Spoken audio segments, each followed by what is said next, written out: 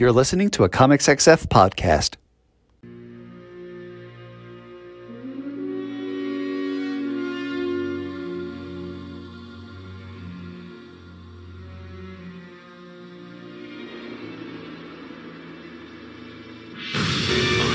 Vengeance. I am the knight. I am Matt Lazowitz, and welcome to this week's episode of Bat Chat with Matt and Will, a Batman ranking podcast, where each week my co-host Will Nevin and I dig into 3 Batman stories, discuss them, and rank them on the big board, thus creating a giant list of Batman stories from best to worst. So, Will, how's it going? I'm Adam. Ah! Oh, wait. Yes! that's so, yeah. I guess Will couldn't make it this week. So fortunately, we got a guest. It is writer of Comics XF, artist extraordinaire, and co-host of Battle of the Atom, another Comics XF podcast that has absolutely nothing in common with this one. Reck, Adam, how the heck are you tonight? Matt, thank you so much for having me on. It is always strange when I think I'm doing one show and it turns out that I'm doing another. But look, both of our shows have the word bat in them. It just so happens that my show is about X-Men and not actual Batman. So I am excited to talk about all the Batmen tonight. We're glad to have you. But seriously, for those out there, in case you don't listen to any of the other CXF podcasts, and I don't know why you wouldn't, because they're all great. This week, each of the shows are swapping hosts. So Will is heading over to WMQ&A to hang out with Dan. And since we've got 3 shows and 5 hosts, because I'm the maniac who does 2 a week, the truly wonderful and amazing Dr. Anna Papard will be over with Zach over on Battle of the Atom. Yes, my one and only will be there. Though, listeners, when's this episode coming out, Matt? This coming week? No. We record way in advance. So this will be the week of your episode. We're all hitting the same week. This will be the week that your episode drops on the 13th. WMQ drops on the 14th, and we'll hit on the 16th. Oh, okay. Wow. So we're a while ahead. Yeah, we record about a month out. That is amazing, because when we record Battle of the Atom, we record less than a week out. So you're way ahead of us. WMQ is a week. There are times I wish we were a little closer to where we were, to be a little more agile when there's news. But we recorded a bunch before we started. And we've only missed a week or 2 in there, so it's... You have that head start. You got that runway. Yeah, exactly. It has helped, though, occasional time it's like, I really need a vacation. Because 2 podcasts a week, it's a lot of friggin' work. Yeah, man. I mean, even just having one for me is enough, so props to you. I am very grateful to have 2 very forgiving partners who are both like, yes, you do your podcast. We accept freely that this will take up 2 of your nights of the week. And nice. I am very grateful for both of them. And especially because I should probably say, as last week, the Bat Chat that you listened to, everyone out there, I wished my lovely wife a happy wedding anniversary on the day we were recording. Tonight, I'm wishing my lovely wife a happy birthday, as it is Amber's birthday. Happy birthday, Amber. Last night, we went out and we celebrated both of our birthdays and our wedding anniversary that fall in the course of 8 days. Oh, wow. Yeah. Jeez. When both of our birthdays were there already, we were kind of like, let's just do the wedding, and we can take a week off and take trips sometimes when we hadn't just had half of our house restuccoed, which is very pricey, may I add. Sure. Yeah, most home improvements are. So I can totally understand that. But I'm glad you got a chance to get out and celebrate. That sounds fun. Yeah, last night we got out. We went to see Rhys Darby. He was doing it at night at the Keswick Theater right across in the Philly suburbs. It was fascinating in that he's, I guess, theoretically a stand-up, but it's more storytelling, performance, art, comedy, because a 90-minute set was like 6 jokes that just each one just kind of kept going. This long, elaborate thing. It was phenomenal. But I was like, I don't know if that's stand-up in the strictest sense of the word. Sounds closer to like going to see David Sedaris at a book signing. Yes. Sedaris would come to the McCarter in Princeton where I worked, and he came every year, and I saw him every year, and it was always a hoot. Oh, he's great. He's absolutely wonderful. But we are not here to speak on comedy tonight. We are here to talk about Batman. And so, Adam, as a first-time guest, let me ask you the question that we always ask our first-time guests. What are your earliest memories and introduction to Batman as a character? Okay, so earliest memories are probably of the Adam West TV show. I'm a child of the 80s, so a lot of the after-school entertainment was, the older shows from past decades, because there really wasn't enough content to fill these hours, right? I'd end up watching like Nick at Night, or I remember like coming home. It's just so strange to think about that, like, because of what my daughter watches, right, on like streaming media now, but like I would come home from elementary school and watch like Hogan's Heroes. It's like, what a weird show. So definitely remember Adam West Batman, being really into that.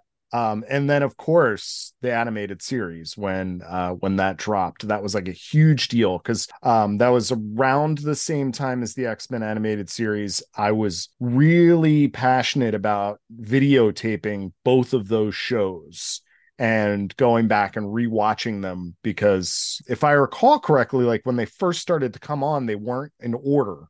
Like sometimes they would have like a cliffhanger, and then the next episode that aired wouldn't be the next episode. So sometimes I had to kind of string them together myself. Now, in terms of comics, I was always a Marvel guy. So, as listeners to Battle of the Atom know, I've been an X-Men guy my whole life. Batman was never somebody that I truly invested in. So I have kind of like the bestsellers, I guess.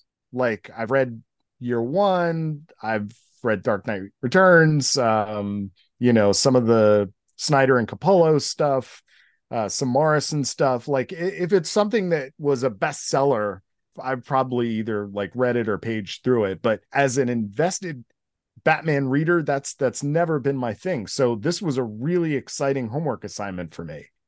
Because we decided, as a avid listener of Battle of the Atom, which format did not at all inspire the format of the show. Don't worry, we stole the format. We stole our format too, so don't worry about it. In the immortal words of Krusty the Clown, if you're not Steve Allen, you're stealing my bit.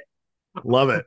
So true. I figured, when sitting back and knowing that I was going to have Adam on the show, I thought about creators that Adam had talked about on Battle of the Atom. That's work that he enjoyed. And so I found Batman stories by some of those creators. And of course, as I'm listening to, I think it was even this week's Boda, I was like, oh, well, there could have been that story. And more of them kept coming into my head. But I thought the ones I went with were some more dark horse choices. Like I didn't do any of, there are a couple of Claremont stories that have Batman in them, but they're Justice League stories. And they're not really, Batman is not the main even Justice Leaguer in those stories. Does that disqualify it from being covered on this show? No.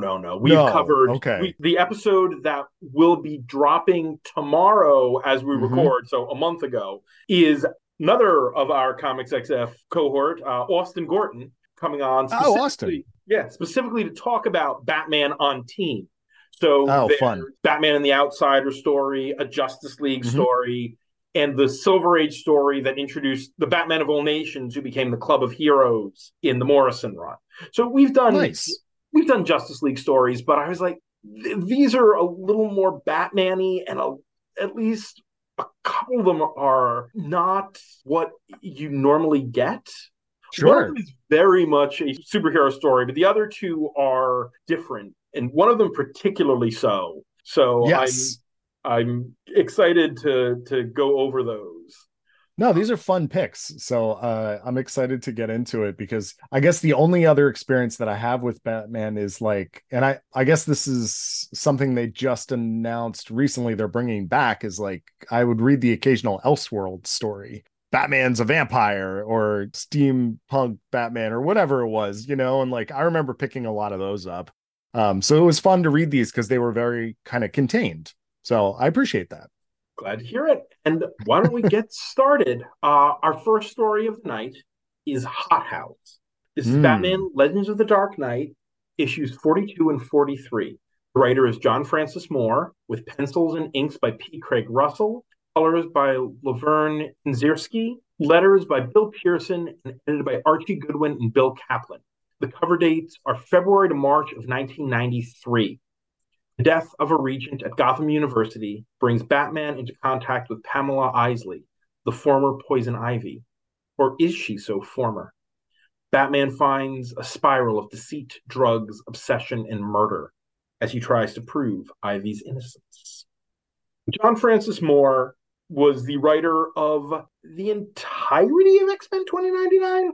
Did he bow out for the last arc? I couldn't remember because I know Peter David bows out at the very end of Spider-Man 2099. I couldn't remember if Moore bowed out on like the last arc of X-Men. I've read them all, but it's been a while.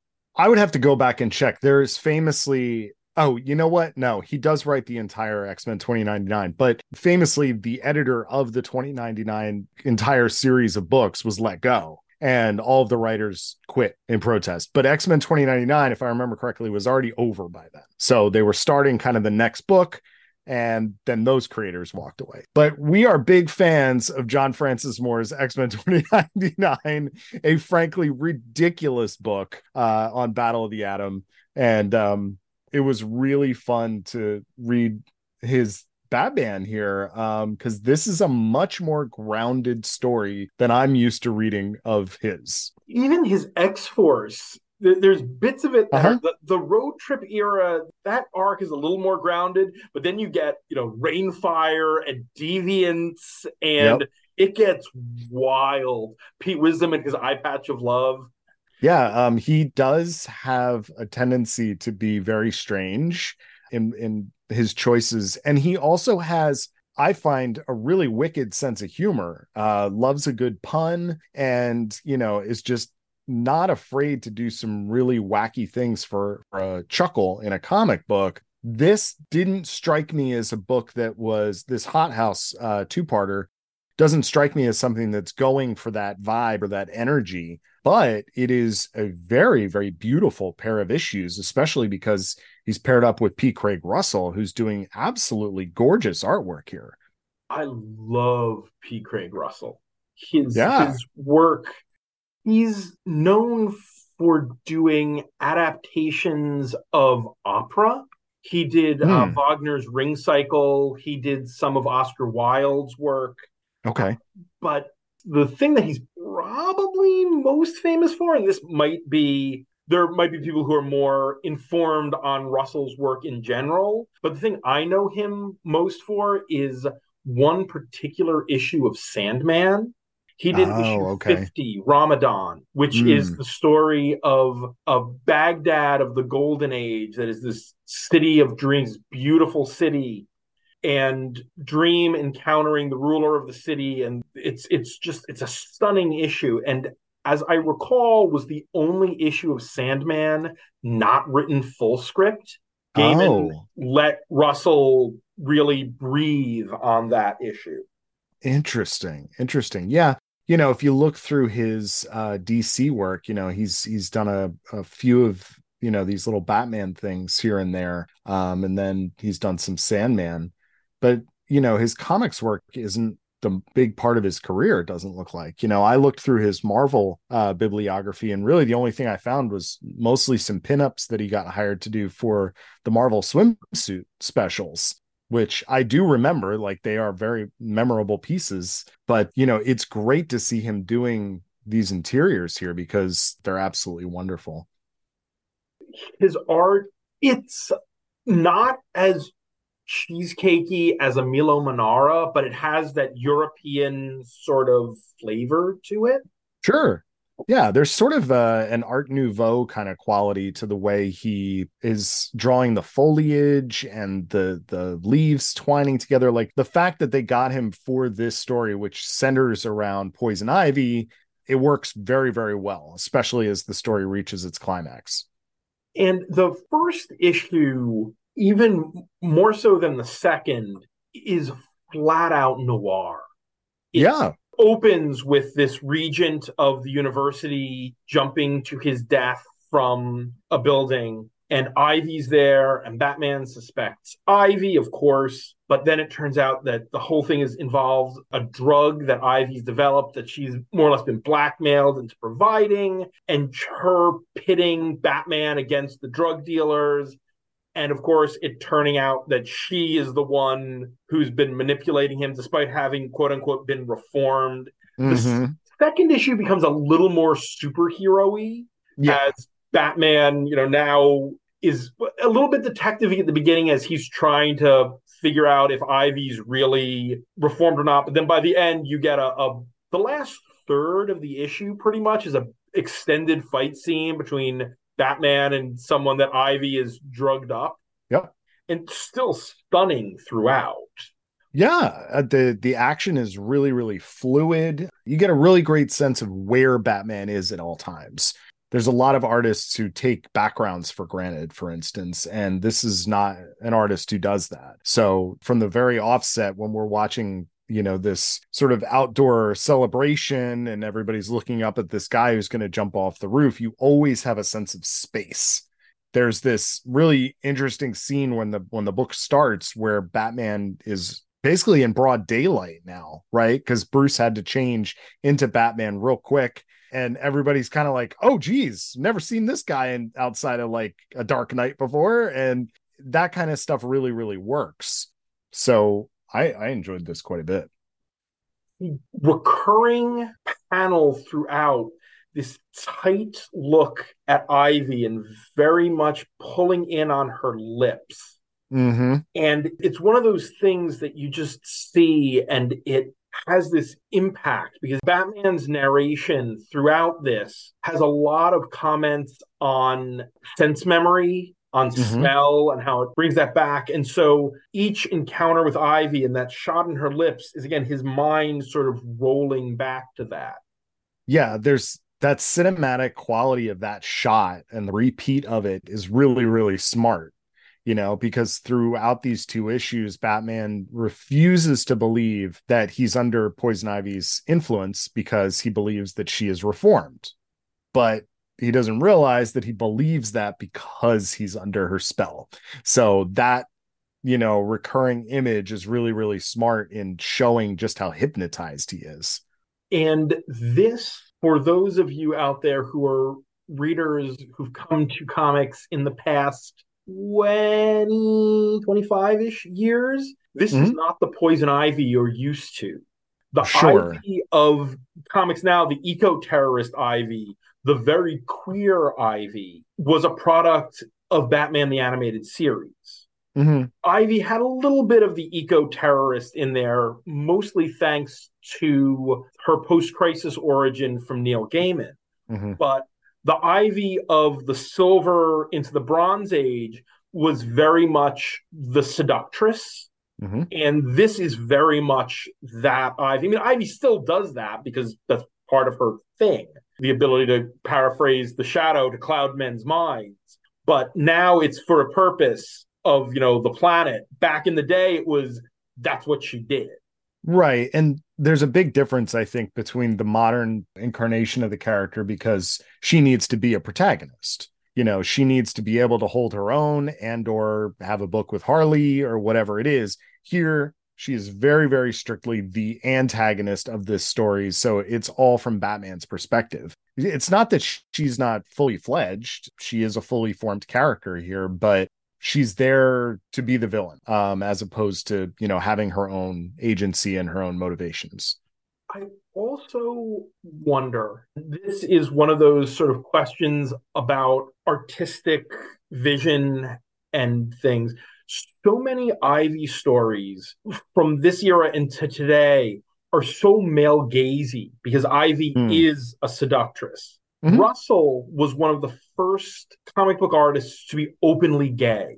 Okay. So I wonder if there might be something there that he's not drawn into that male gaziness. And while Ivy is still gorgeous and sexy, it's not in a male gaze the way you would get from another comic artist drawing in 1993.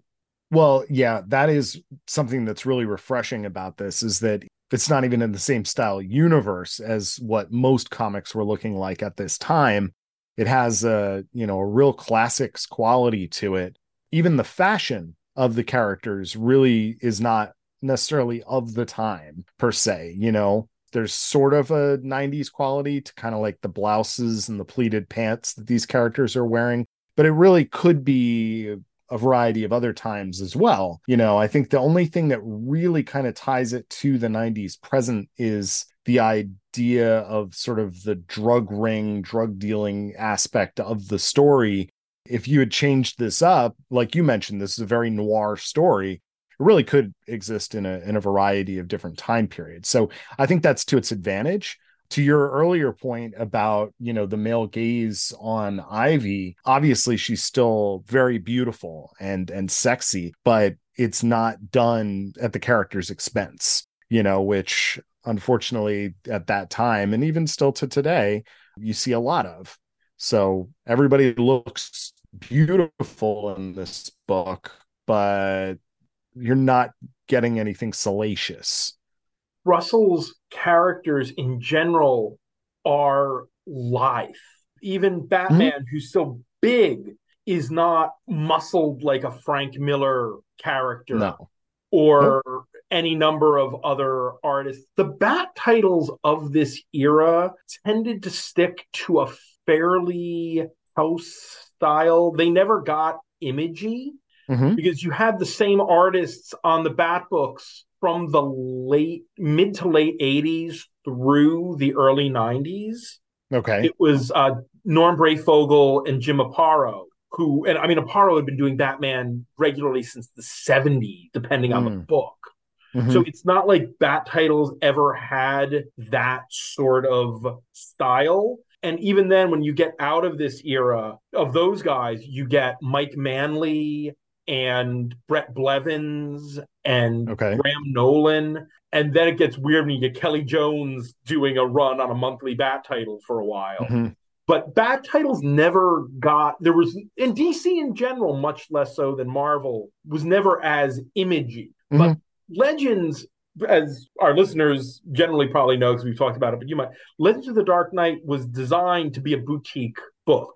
Every arc was a different writer and artist doing something different and spotlighty. So you had some absolutely fascinating combinations of creators who might not do a monthly Bat title, but could come on and be like, hey, let's get Grant Morrison and Klaus Janson to do a 5-parter. Nice. Yeah, the second arc was Morrison's second Batman book right after Arkham Asylum. That's great. Denny O'Neil would come once a year or so and do an arc because he was group editor of the main Bat titles, but Archie Goodwin was the editor on Legends. So I think DC had that same rule where you couldn't edit yourself. Okay. So Denny would come over here and do an arc. But you had Doug Mensch and Paul Gulacy of Shang-Chi fame did a couple of arcs. Because Mensch was was writing Batman at this time and wrote Batman from 91, 92 to 98. Okay. Mensch had a long and that was his second run on Batman. He did a lot of Batman over the years.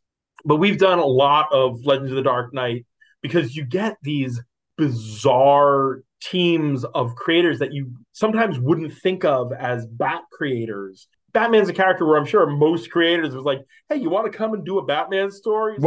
Yeah. That's what's great about this book, right? Is you could say, hey, who's out there that wants to tell a Bat story? And, here, how many issues do you need? Let's pair you up with somebody who's amazing and let's just do this. Because for folks who are like me, who might not want something that's super heavy on continuity, this is perfect. I have a general idea of who these characters are, and I found this to be deeply entertaining. And it also mostly did not take place in continuity with the other Bat books. Occasionally there'd be a crossover that would cross through the line, but mostly it was self-contained. often set around the year 1, year 2 era, so there wasn't a ton of continuity before that. I mean, this is a year 1 story, or post year 1, because Gordon is captain, but he's not commissioner yet, so you're not into it's somewhere in that year 1.5 to 2 area where he's Captain Gordon. And you also don't really need to worry about that. You could just kind of kick your feet up and enjoy where this is going. So of the 3 we're going to talk about today, this was probably my favorite. I just thought it was extremely clear. I thought the art was absolutely gorgeous, and I really enjoyed reading it. Now, I've been told that, due to my Bat naivete, I will not be ranking today. So Bat fans in the audience, just please relax. I will not be screwing up your big board by my presence. I promise. Nope. Meanwhile, elsewhere in Gotham City, it's time to put Hot House on the big board. We've got 324 stories on the big board. Number 1 is the post-crisis origin of Batman, Batman Year 1. Number 50 is A Savage Innocence, the story where the Joker gets the power of the Spectre. And hey, I'm back for a bit. Coming in a sexy 69, it's Batman 588 to 590, closed before striking. Thought you would be rid of me. At 100 is My Own Worst Enemy, the first arc of Scott Snyder's All-Star Batman. At 150 is The First Batman, the story of Thomas Wayne as Batman. 200 is Heart of Hush. 250 is Leaves of Grass, the story where the Floronic Man grows his body out of weed. And hey, still at the bottom, still the worst of the worst, it's Curse of the White Knight. Boo! To me, first of all, let me say, Adam did a great job, unless he didn't. I think this thing really fell apart in the second half. The plot wasn't as strong, and if you have Ivy as perhaps being reformed the entire time, and then in actuality she wasn't, like, where did this story go? And I couldn't stop thinking about how I'm not sure whether the writer quite understood what a university regent is and what a typical regent does. That's just a board of trustees member. Like, they're not going to be on the faculty. Anyway. What did you think about it, Matthew? I think the first half was an excellent noir. Yes. Up to your femme fatale, the wheels within wheels. And then it sort of becomes a superhero story in the back half. And I think it probably could have maintained that noiriness deeper into the story. I had a real strange thought as I was reading it. I think if you cut it off at the very first chapter, right now this is broken into 11, 13, 15 chapters, however many it is. If you break it off at the first chapter, it's a pretty goddamn good short. Yeah. We just, going through those, what we go through for the increments. 250 is Leaves of Grass, another Ivy story. This is better than Leaves of Grass. Oh, is it ever? I mean, this is still pre-Batman the Animated Series altering Ivy as a character. She is still more about being the femme fatale than the eco-warrior at this point. So we have to look at it that way. Ivy pining after a man is strange. Exactly. And that was a big part of her character until Batman the Animated Series changed her. She was obsessed with Batman in her appearances through the mid-90s. Let's see what else we have Ivy-wise on here. Everyone Loves Ivy. The Tom King story is up at 208. This is better than that. Yeah, this one might not understand what a university regent is, but that one doesn't understand that just because you're a psychologist doesn't mean you can do neurosurgery. Yeah. Harley is a psychologist, not a psychiatrist. She does not necessarily even have a medical degree. Of course, that was something that was nobody was sure which she was until the most recent Infinite Frontier era series actually put it on the page that she is a psychologist. There was a lot of back and forth about which she was before that. All right, so let's keep heading up. I'd be loath to put this above Blades at 195, but that's me. I mean, that Blades is a soft target for me. Well, I mean, I would not put this above Clown at Midnight at 194. So, I mean, that's a spot that works. Yeah. Credit here, the art is gorgeous. P. Craig Russell is just a master craftsman. And the use of the vines, the hallucinatory sequence, it's really nice looking. How about we just kind of split this difference and say 200? I was looking right at it, and I agree. The new 200 Hot House. Well, thanks for popping back by for a minute, Will. And now back with Adam. And it's time to move on to our second story. Our second story is Terminus. Ooh. This is Legends of the Dark Knight number 64. The writer is Jamie Delano, with pencils by, now we're going to break for a second here. I've always pronounced this Bacalo, but is it pronounced? I've heard it's Bacalo. All right, so I believe it's Bacalo. Bacalo. I know it's a cha, but okay. I think even though he is one of our absolute favorite artists, we do tend to go back and forth between Bacalo and Bacalo, depending on like where we put the emphasis on the syllable, but I believe it's Bacalo. Okay. Pencils by Chris Bacalo. It's by Mark Pennington. Colors by Digital Chameleon. Letters by John Workman. And edited by Archie Goodwin and Jim Spivey. The cover date is September of 1994. Notable. I'll get into why.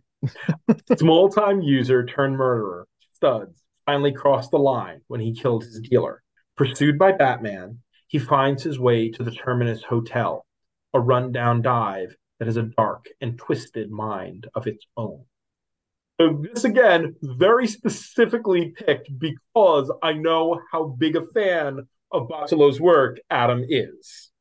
Huge Chris Bacalo fan. I have a piece of original art of his that hangs over my computer in my office every day from his book Witching Hour with Jeff Loeb, which I was a huge fan of growing up. I just have to say this is actually a double whammy, and I didn't realize this until I went back, but it's not just Chris. Jamie Delano, for any X fans listening, is responsible for a really substantial run of Captain Britain. Yes, right. In Captain Britain Volume 2. So for fans of that character and Excalibur, Delano is definitely a key figure in the development there. But what's crazy to me about this book even existing is the fact that it comes out the exact same month as Generation X #1. So I was kind of blown away by that. I had to go back because I was looking to see, obviously one of Chris's like biggest transformations as an artist is when he's working on Vertigo's Shade the Changing Man. And this is clearly illustrated kind of in between those two periods of time. This is definitely a Chris and Mark book. I would say it's still maybe a step below where he ends up on that first run of Gen X, but it's still pretty dang good. Like he's hanging on to a lot of his little Vertigo things here, and it's great. And we are, for frame of reference as well, 4 months after the end of his work with Gaiman on Death, the High Cost of Living. That was early 93. I had read this. It's funny because I'd read this story. I'd read Generation X before that, but High Cost of Living, because again, for our listeners out there, Gaiman is one of my pantheon of the greats. Sandman. I own Sandman in more formats than I am willing to admit. No shame in that. Okay. I tracked down all of those floppies years and years ago before the TV show made them exceedingly expensive when they were only just mildly expensive. You gotta love that speculator market, Matt. Oh yeah.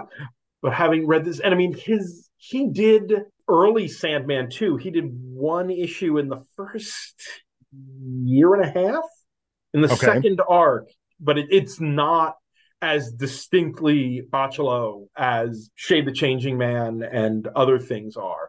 But I really wanted to go back and revisit this particular issue because I read this when it first came out, when Mm-hmm. I would have been, this was mid 93, because cover date of September. So we're a couple months before that. So I was 12.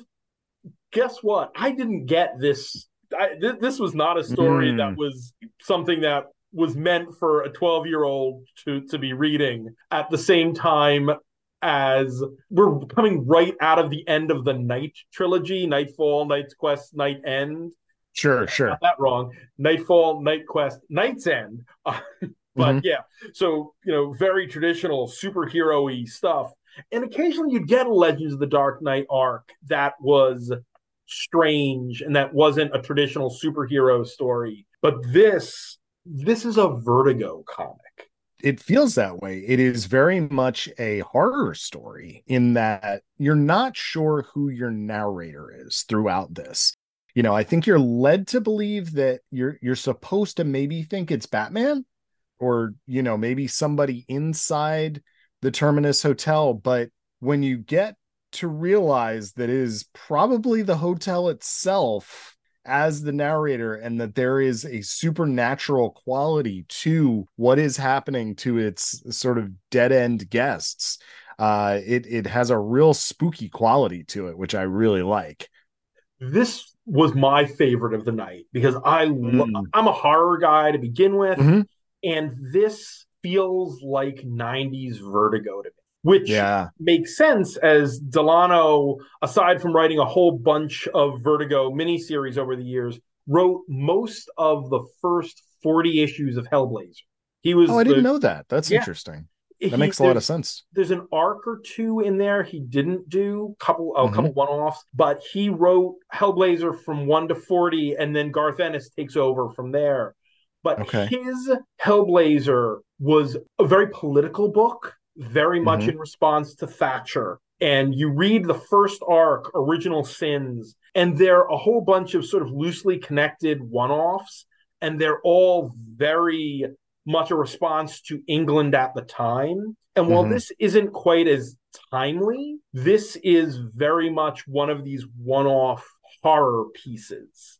Yeah. And it's got a Twilight Zone-y kind of thing, this sort of anthology of you get into the hotel and you start to see, as you call the dead end guests, you see the stories of each of these people and how they wound up. And it's got that Hotel California, you Oh, can check sure. out anytime, but you can never leave Yep.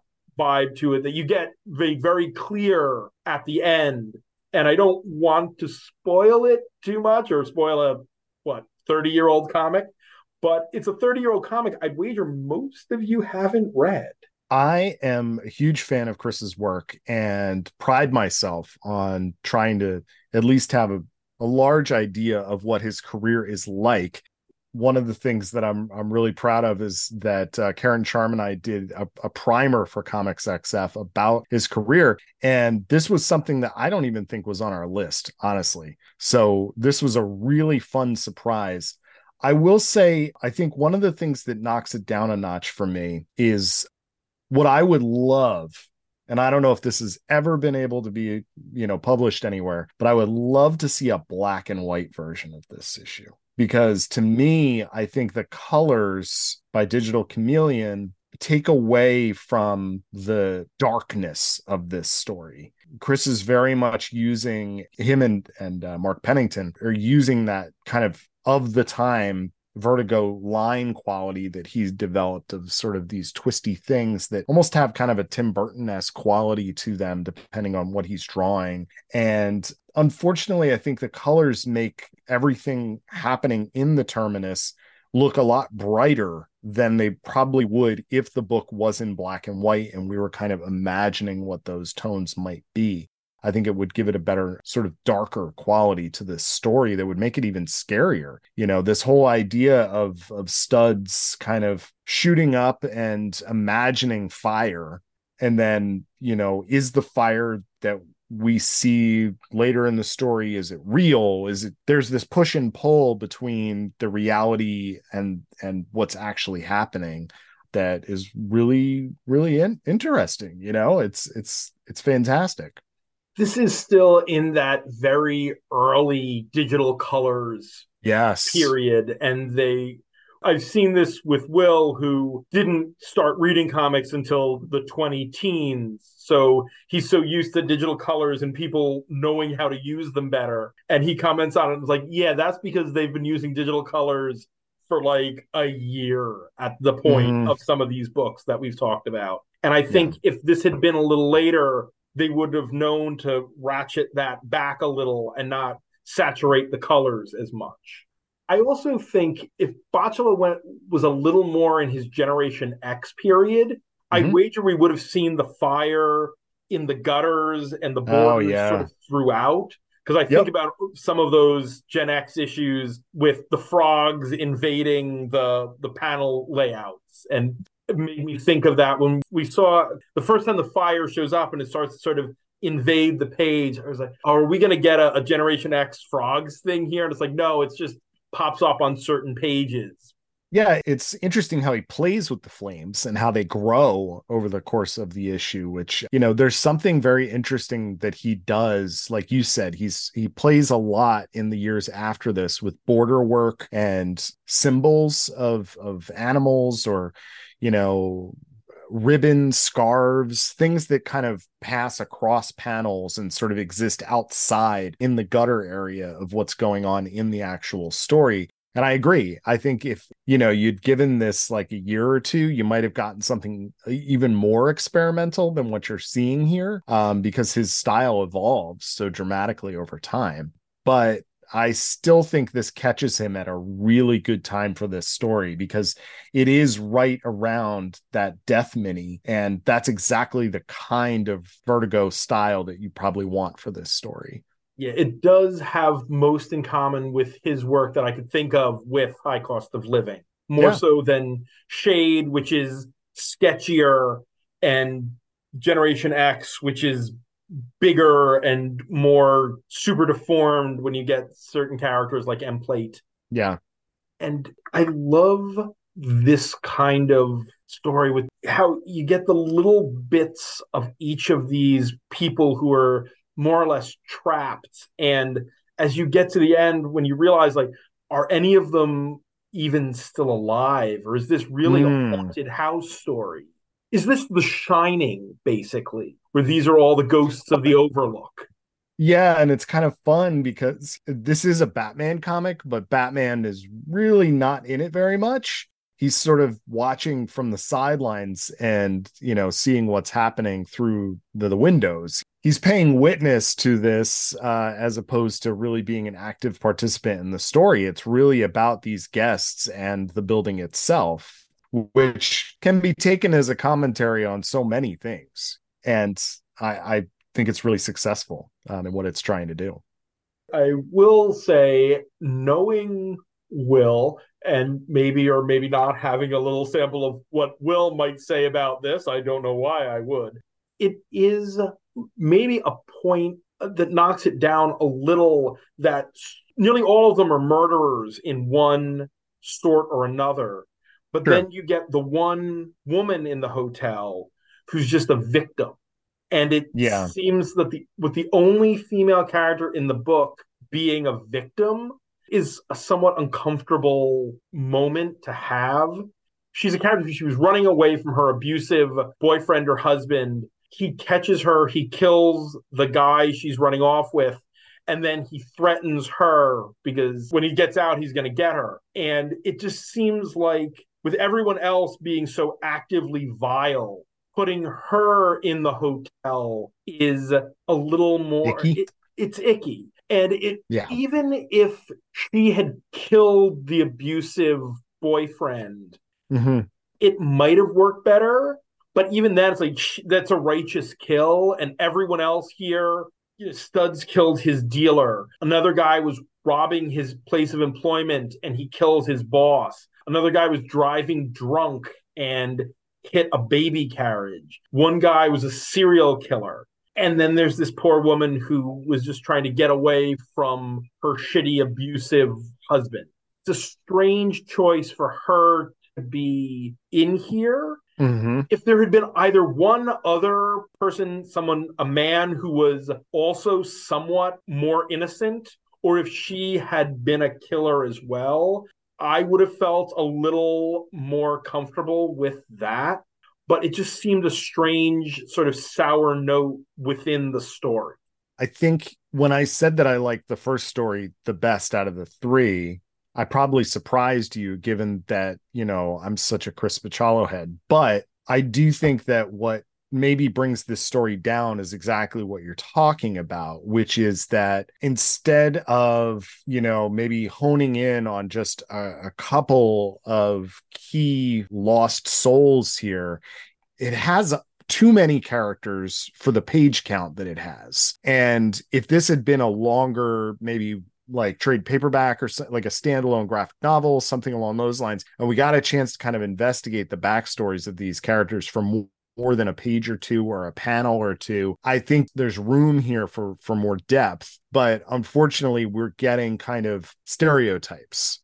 We're getting, the junkie, we're getting the drunk driver, it's the mobster, whatever it might be. And it's like, okay, but there's not enough time to really give any of these folks the depth they need so that when they are being tormented and tortured, we really feel why. We're really involved. So I think that the concept of it, and obviously the art is fantastic, but the ultimate execution of the script of the story, it just doesn't have enough room to breathe. On Bat Chat, we usually are saying that, boy, this story could have been told in 2 issues instead of 4 or 3 instead of 6. This is one instance where I would have liked a 2 or 3 issue story instead of just the one, to let the world of the Terminus breathe a little. Yeah, I think it just screams for, a perfect bound, maybe double-sized, just 48-ish, 48 pages, like just really explore the space and the hauntedness of it. I think that could have been really fun. As it stands, I still think it's pretty neat, and it's a cool experiment, especially in terms of it being in the pages of a Batman superhero comic. Absolutely. And I think on that note, it's time to go back over to Will and put Terminus on the big board. This is a very curious story for ranking, because this is one of those stories where Batman is more a force and much less a character. And this is a horror story, and it's not like much else we have on this list. That's very, very, very accurate description there. This is a great little horror story. It's got one little sour note where we have this victim of kind of domestic violence who is thrown in with all sorts of other various murderers and creeps and thieves. I didn't like that kind of tone there, that narrative choice. But other than that, just a great little Tales from the Crypt, Tales from the Dark Side kind of little slice of horror anthology. Like, this was definitely probably not written up as a Batman comic to start with, but fun. Absolutely fun. Delano is best known for Vertigo work. Delano wrote most of the first 40 issues of Hellblazer, did a big run on Animal Man, a bunch of Vertigo miniseries, one of the British imports around the same time as Gaiman and Morrison. Those early Hellblazer issues all have this sort of macabre tone. And Bacalo's art, while still early in his career, Bacalo, never sure how that's pronounced.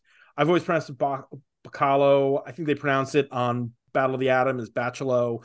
So Adam will have said it properly, I'm sure, or has said it properly.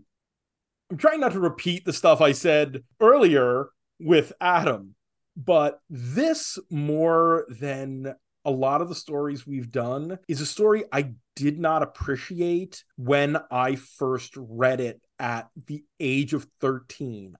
Not a surprise there. No, I didn't get what this story was doing, which made it really interesting because I knew going into a reread on this one, oh, I've read Jamie Delano. I know Delano's stuff now. I bet I'm going to really dig this one this time. And I was correct. The book of the night for me. Yes. Just in terms of being a change of pace. Like this is it's tough watching the baseball. Well, not watching the baseball playoffs without the Yankees. But this is the Batman comic equivalent of a knuckleball, right? It's just dancing all over the place. It's utterly bizarre as compared to everything else. And if you are a real craftsman of the knuckleball and you could really deliver it, it's a beautiful thing to watch. Ball has no rotation. Perfectly delivered knuckleball, 0 rotation. I think this had just a little bit of a spin on it, but almost nailed it. Good read. It feels like a Vertigo comic. This feels like something out of that early 90s Vertigo. If this were to come out today, this would be a Black Label comic. Oh, for sure. It seems like you could have easily stretched this out into a mini series or something. This is a really good idea here. It makes me very curious to reread a book that I remember you saying you picked up at a con, the Man-Bat miniseries, which was also a Delano. Oh, yeah. I picked it up, but I haven't read it yet. That'll be fun. I'd have to dig it out because, again, it's another one that I remember it being really gorgeous to look at, but not getting it. Because, again, I read this when I was like a teenager. And I have a feeling like reading it now, I will appreciate a lot more of what Delano is probably doing in that book. We got to do Man-Bat next year for Halloween. Yeah, that's a good one for next year. Some of the original Adams stories, and then something more like Man-Bat in a more superhero-y vibe, and then that would be a really strong Halloween episode. So we're both saying episode or issue of the night. I don't think it cracks the top 100 just because the minimum Batman of it. And again, that one little sour note. So right now, 150 is the first Batman, that Thomas Wayne, Lou Moxon story. I'd probably put this above that. Yeah. I think my ceiling might be 118, Player on the Other Side. Yeah, that's definitely a ceiling. While you're thinking, let me say this. The title page for Terminus, beautiful. Loved that. I think my floor is Killing Joke at 128. This is a mature story that is actually mature in a lot of places versus that sort of shell of maturity that Killing Joke has. And while it does have a similar sour note in its treatment of its one female character, I feel like this is doing something more successfully than what Killing Joke is trying to do. Agreed. So that's between 118 and 128. I'm thinking 121, right below Fear for Sale, another really strong one-off, but a more Batman one-off and a one-off that says something about Batman and does something interesting with Jason Todd. Yeah, sounds good. Well, that was a thrilling discussion with Will, and we're back with Adam for one more story. This is Or the Land of the Free, Batman Volume 1, number 575. The writer is Larry Hama, with pencils by Scott McDaniel, inks by Carl Story, colors by Roberta Tuis, letters by John Costanza, and edited by Denny O'Neil. The cover date is March of the year 2000. The banner, an ultra-right-wing terrorist, has threatened Gotham's new federal building. Batman and the FBI must save the lives of all the workers. before the banner brings it all down. So this book exists in a very interesting historical moment in the Bat titles. Okay. This is the first issue of Batman after the end of No Man's Land. Oh, wow. Yeah, Okay. No Man's Land, which we've talked about the first 3 arcs now on the pod, for those out there who might not have heard those, was a year-long story that ran through all the Bat titles, where Gotham was basically cut off from the rest of the country, and it became this sort of feudal kingdom with all of the different Arkham villains taking parts of the city. And the whole story is Batman and the GCPD first working at cross purposes and then together reclaiming Gotham. And so now Gotham is back, and all the Bat titles are getting new creative teams. Mm-hmm. So you've got Shadow of the Bat ended, and you've got Gotham Knights by Devin Grayson and Dale Eaglesham, which was the Bat Family title. Detective Comics is the first ongoing series by Greg Rucka with Sean Martinbrough doing a detective story, obviously, with the title. And then you've got Larry Hama, best known for a lot of Marvel work, coming on to Batman with Scott McDaniel, who had just done somewhere between 3 and 4 years of Nightwing, onto Batman, doing it as pretty much a straight superhero comic. And this was not a well-received run. I noticed it only lasted for 7 issues. Yes. 4 one-offs and a 3-parter that introduced Orca, the whale woman. Oh, that's Orca's first appearance. Interesting. Yes, okay. That is Orca's first appearance. Oh, geez. The thing about this run is that I feel like Hama writes a fun superhero comic. Hama has always written a fun superhero comic. Sure. But I don't know how much he got Batman and the Batman of this era specifically. I don't think he gets Batman at all, given what I'm reading in this one issue. So we should talk about that. Yeah. You know, I was just going to say, like, we talk about Hama almost exclusively on our show about his Wolverine run, you know, but if you ask the larger comics world, what do you know about Larry Hama? They're going to say G.I. Joe, right? And because that is one of the most famous comic runs that lots of kids read when they were growing up in the 80s.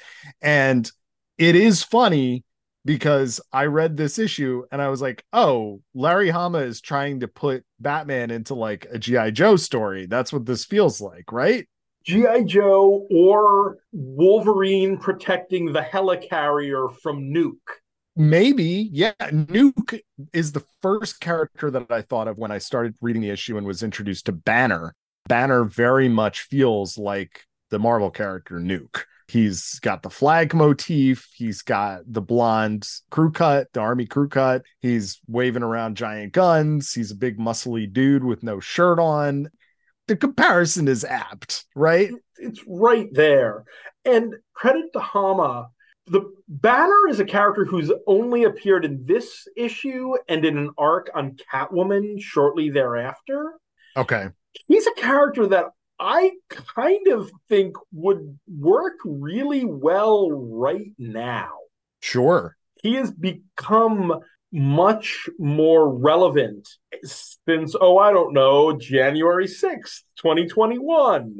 Mm-hmm. This guy is a right-wing militia whack job who's sitting here talking about the Constitution. And I love the one moment in this issue that I absolutely thought hit perfectly is the last page, where at the beginning you see him and you hear all these people with their fists in the air chanting Banner, and then you get to the final page after he's been foiled and you see that all those people, they were mannequins and it's just a recording. Yeah.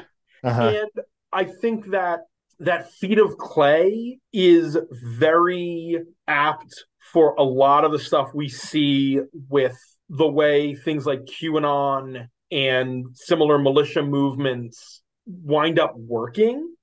I mean, you still have those QAnon people down in Dallas waiting for JFK Jr. to come back. Sure. But there's a equivalence that you can make to a character like this in something like the Proud Boys. So I think that the character definitely would work probably very well in the 2020s, let's just say. That said, when I think of Batman, I don't often think of him as someone who is working, and this may just show my ignorance to the context of the books at this time, but I don't often think of him as someone who is an active protector of the FBI. I think of Batman as the guy who like does appreciate a little bit of police teamwork if it suits his ends, but he is ultimately a vigilante. So to see him here team up with Agent Leary and a SWAT team, to try and prevent this terrorist attack on their headquarters, it just didn't strike me as like in character for who Batman is. It would make more sense to me if Batman kind of tried to take Banner out on his own before it ever got to the point where we're wrestling over oil drums on a crane in the sky. But I can't tell if this is just me coming at it with like my little knowledge about the Batman or whether I'm reading it correctly. You are absolutely reading it correctly.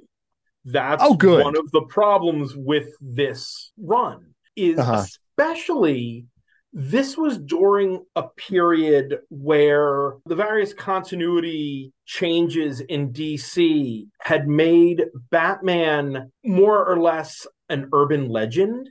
He didn't appear in public with the Justice League. He was always in the background. And it winds up a few years down the line in 2005 in the crossover War Games. It's a big deal when a news crew finally catches Batman on film, the first real evidence of Batman.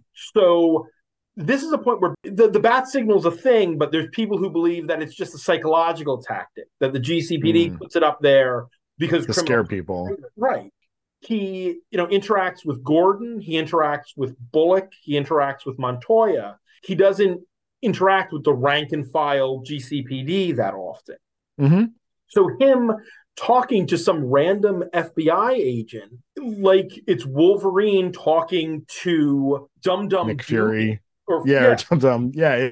It is not in keeping with what the books were doing at this point. Okay. Yeah, I'm so glad that you're saying that, because as I was reading it, I kept thinking like, okay, Larry is definitely still thinking about like Banner as kind of a Cobra type villain, and Batman has suddenly joined G.I. Joe and is protecting headquarters here. And it just seemed so strange to me to have Batman kind of strolling around the Truman building, with all the fluorescent lights over him. And it's like, Batman, that's what he's doing with his day? I don't think so. The other thing that strikes me as incredibly odd is that, as you mentioned, this is coming off of this year-long crossover, and it's a new creative team. This is the first issue of this creative team. It makes no effort whatsoever to kind of establish any kind of new status quo or say, hey, here we are, we're the new Batman team. It's just like throwing you into the middle of this random story involving a villain who, frankly, is not that interesting, You get one panel of Harvey Bullock. There's no Alfred, there's no Gordon, there's no Robin. There's none of that. And part of me wonders if that might have been the editorial mandate, that this is supposed to be a Batman comic versus, as I said, Gotham Knights. Each issue of Gotham Knights was Batman with a different member of the Bat family. And Rucka was doing Batman and the GCPD a lot in Detective. So I wonder if Hama was not dealt a great hand. The only thing I can say is that he lasts for 7 issues and then Ed Brubaker takes over the book. And it's Ed Brubaker writing Batman is kind of a gimme. And we've covered Brubaker's first arc, and just fun fact that we talked about a few episodes ago. There were apparently two writers in contention for Batman when this ended. One was Brubaker and one was Brian Vaughan. Oh, interesting. And when Vaughan didn't get Batman, he instead decided to focus on something for Vertigo, and that's Why the Last Man. Okay. So, as Will and I said, there's a universe out there in the multiverse where Brian Vaughan does a long run on Batman, and Criminal starts coming out from Vertigo. Yeah, the priorities could have switched there, you know? Listen, Hama is kind of notorious for kind of like not long-term planning, right? That is something he's acknowledged before. He is a very much kind of like a fly-by-night, page by page. He's just kind of going as he goes. And so you can see that here. And I just think that there is a basic misconstruction of the myth here that doesn't quite work. So I think we're in agreement that this one is lacking. Yeah. And Batman also talks way more than Batman usually talks.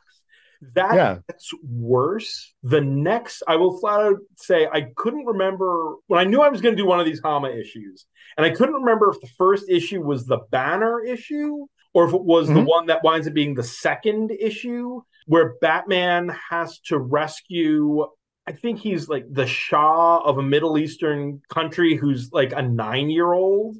And Batman's talking to this kid, and it has a very 66 sort of, being jovial with this kid, or very much, again, I keep thinking of Wolverine. When Wolverine has to interact with a kid somewhere, he's, talking to the kid and he's trying to, be interactive. Batman has numerous teen sidekicks, and he still has never figured out exactly how to interact with kids. Right. So I remember that issue particularly feeling weird, and they all do. Now, I had been trying to think, I always think of McDaniel as a DC artist, but then I remember his first thing he broke out on was Daredevil. He did have a run on Daredevil, but it is interesting to see his style here. He's kind of going for, I'm trying to think of the best thing I can compare it to. I mean, it's got a cartoony sensibility, and it kind of has like an Ed McGuinness, Ringo kind of feel to it almost. Not as good as those two artists, but sort of in that general style area. And it almost has the flavor of kind of like, especially with the way this issue is colored, it almost feels kind of like an all ages book, in the way it's depicted, which is at odds with the darker militiaman terrorist action against a federal building. Like it feels like Hama wants to kind of dredge up memories of Oklahoma City or something like that with a story like this. And the way that it's illustrated and the weird dialogue between Batman and the FBI really make it seem much more lighthearted. I don't know if that was his intention, but it doesn't work. And we are, of course, cover date March 2000, so release date of January 2000. This story does not work 21 months later. We don't see this story again after September of 2001. No, of course not. Of course not. McDaniel has, I said, just come off a long run on Nightwing, which is, despite being a Bat title, Dick Grayson is a much more vibrant, much more light, much more acrobatic character. I mean, Batman, he swings, he fights, but Dick is an acrobat. Everything is constant motion in a good Nightwing comic. Sure. And you don't necessarily need that same thing in a Batman comic.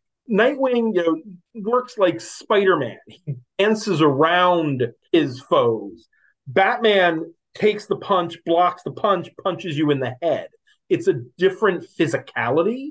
And McDaniel gets there because McDaniel's on Batman through the end of Brubaker's run, which is another 30-something issues. Oh, wow. So he sticks around. Yeah, it ends right before Hush, and Hush is the 16. This is 575. It's about 30 issues because Hush starts at 608. So he's on here through 607. with one or two issues off, because there's one issue in there that it's Baker and Phillips. There's an early Brubaker and Phillips issue in there, but he does Nice. nearly every issue in the interim, and his style. Maybe his style doesn't change, but his sense of how these characters move gets more solid, or how Batman moves specifically as the book progresses. Yeah, to his credit, I mean, I mentioned that scene where they're kind of swinging back and forth on this crane with the oil cans. Like, he definitely knows how to capture movement, and there's some propulsion to that scene. So, guy's got chops. I just think it's at odds necessarily with the story that Hama is trying to tell, but I also think that Hama's at odds with himself in the story that he's trying to tell. I would be fascinated to see what you'd think. The artist who takes over Nightwing after McDaniel leaves is Greg Land, but this is early Greg Land. He does Birds of Prey, and then he does Nightwing. And looking this up, yeah, it's, I think, around issue 40 is when Land takes over on Nightwing. But fascinating. It's one of these things where I remember liking Greg Land as an artist, and then somewhere along the way being like, what happened to this guy? Land takes over at 41 after McDaniel is the first 40 issues. And there were a few issues, an issue of Birds of Prey, number 8, that I sit back and it's like, I cannot imagine that particular issue being drawn by Greg Land now, because this Birds of Prey number 8, which has a gorgeous Brian Stelfreeze cover, as I recall, is this issue, and it's just Dick Grayson and Barbara Gordon on their first date as adults. And it's this very quiet issue of just these two people out being together. And it is not a comic that Greg Land could draw now. Yeah, I'm looking at some of this page work, and there's hints of where he will be, what he will become, but there's also some actually, there's some solid stuff happening here, depending on which page I'm looking at. So he's actually drawing versus tracing. Like, I saw a panel of a teenager sitting on the edge of a bed, and I'm like, I didn't know Greg could do that. So congratulations. Yeah. Oh boy. Yeah, it's interesting to see some of those creators who, the difference between their work on a Bat book and an X book. Sure. And there aren't a huge, I was trying to think of other creators who had done substantial runs on Bat comics and X comics. The only other one I had thought was, Greg Rucka had done that a couple years of Wolverine, but he's much better known for all of the Batman work he did between Detective and Gotham Central. I can't remember what it was, but it was something after we had set this. In one of the past couple weeks of Battle of the Atom, something had occurred to me where I was like, oh, that would have been another interesting. Miguel Simone has a lot. I mean, we just talked about, well, one thing that hasn't done a ton of internals, but Brian Stelfreeze has done a metric shit ton of Batman covers. Oh, okay. The first, I think, 49 issues of Shadow of the Bat are all Stelfreeze covers. And I'm going to send you a link to a piece, and I might my best to put this piece of art in the show notes somewhere. Okay, the one place I can find it is here. So check out this poster, because this is McDaniel with Stelfreeze going over a McDaniel layout. Oh, interesting. This poster was on my bedroom wall. That's a cool poster, man. Yeah, that's cool. I mean, it was on wall for years, so it did not make it out of when I moved out of the house for college. But yeah, for our listeners who can't see this poster, Batman is coming towards the camera on the left side of the poster on one foot on the bat cycle, and his other leg is kind of draping off the side with his cape curling over into the right side of the panel with all of these bats flying sort of in between him and the cape. And It's pretty rad, man. That's a great thing for your wall. There's a lot of Stealth Freeze Batman as well, because I just remember I've been thinking about it when you were talking about that Domino miniseries a couple weeks Yeah. ago as we are recording on Boda. Yeah, we just talked about Domino Volume 2, which we both absolutely loved. So that's really cool that he's had that cover run, because he's extremely talented. There's no doubt about it. Unfortunately, that was a way better comic than Batman 575. So I am sure that you and will probably not rank this as high as the other two stories we talked about today. I can pretty much guarantee that as we put The Land of the Free, Batman 575, on the big board. Matt, I'd like to stop the game. Okay. This is a comic. Oh, I was going for a 21 reference there. I got out of my hermetically sealed isolation booth, and anyway, the 21 revival should have lasted longer. That's a fun game. Yeah. Now that you said it clicked, but yeah. Larry Hama is a fine writer in general. He is. He got me some points at bar trivia the other night. Really? Yeah, a current events question. Joining Skybound Entertainment, this comic book writer is going to be able to continue one of the longest runs on a non-superhero comic. He mispronounced his name, but I was like, oh, G.I. Joe. But his Batman was not particularly well regarded during his whole 7 issues on the title. I can see that. And a lot of it has to do with the fact that he's in some ways writing Batman as Wolverine, as he had a long run on Wolverine, and Wolverine's sort of bantering relationship with various federal and government agencies that he has had to work with, Nick Fury and S.H.I.E.L.D. and various Canadian organizations, comes through here, which is not a Batman thing. No, I had a random question for you, and all of these things are better than talking about this book. Was this the first issue and maybe only issue with this particular trade dress?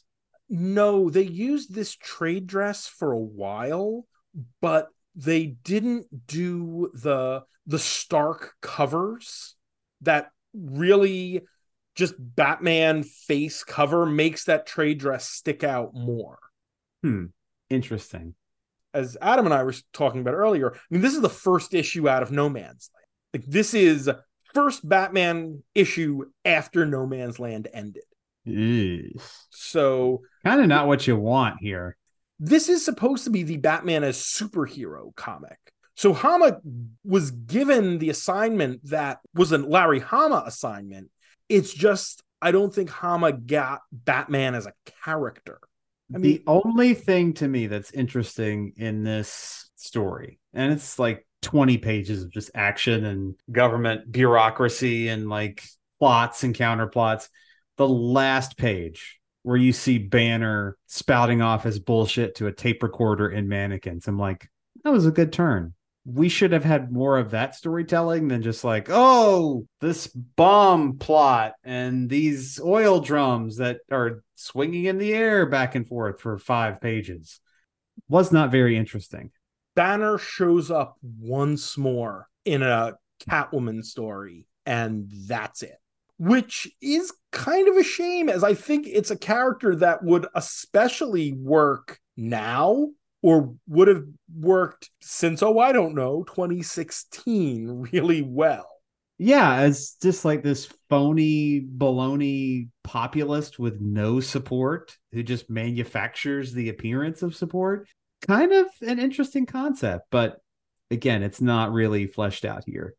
So, I mean, I'm looking towards the latter quarter to third of the list. It's not problematic. It doesn't fall in that area that starts around 300, where everything from 300 on down, frankly, everything from 298 on down is just painful. Yeah, that's truly the ass end of the list. I think the ceiling here is definitely 259. Batman is an R. Oh yeah. Definitely not higher than that. I'm I'm thinking a little below that.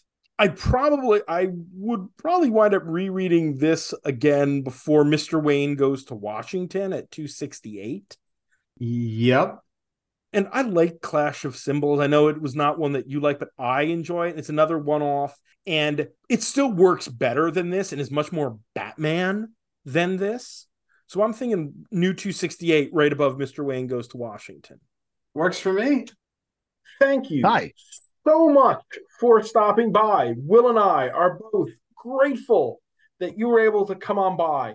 Why don't you tell people about Battle of the Atom, the other stuff you're doing, where they can find you online, all that stuff?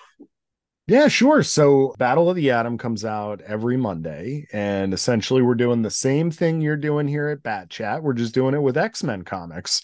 We've been doing it for over 6 years now, and we're up to over 825 stories, I think, on the big list that we have. So we are just continuing to carry on. And if people want to kind of follow along, obviously you can go over to comicsxf.com. You can go to patreon.com/battle the atom.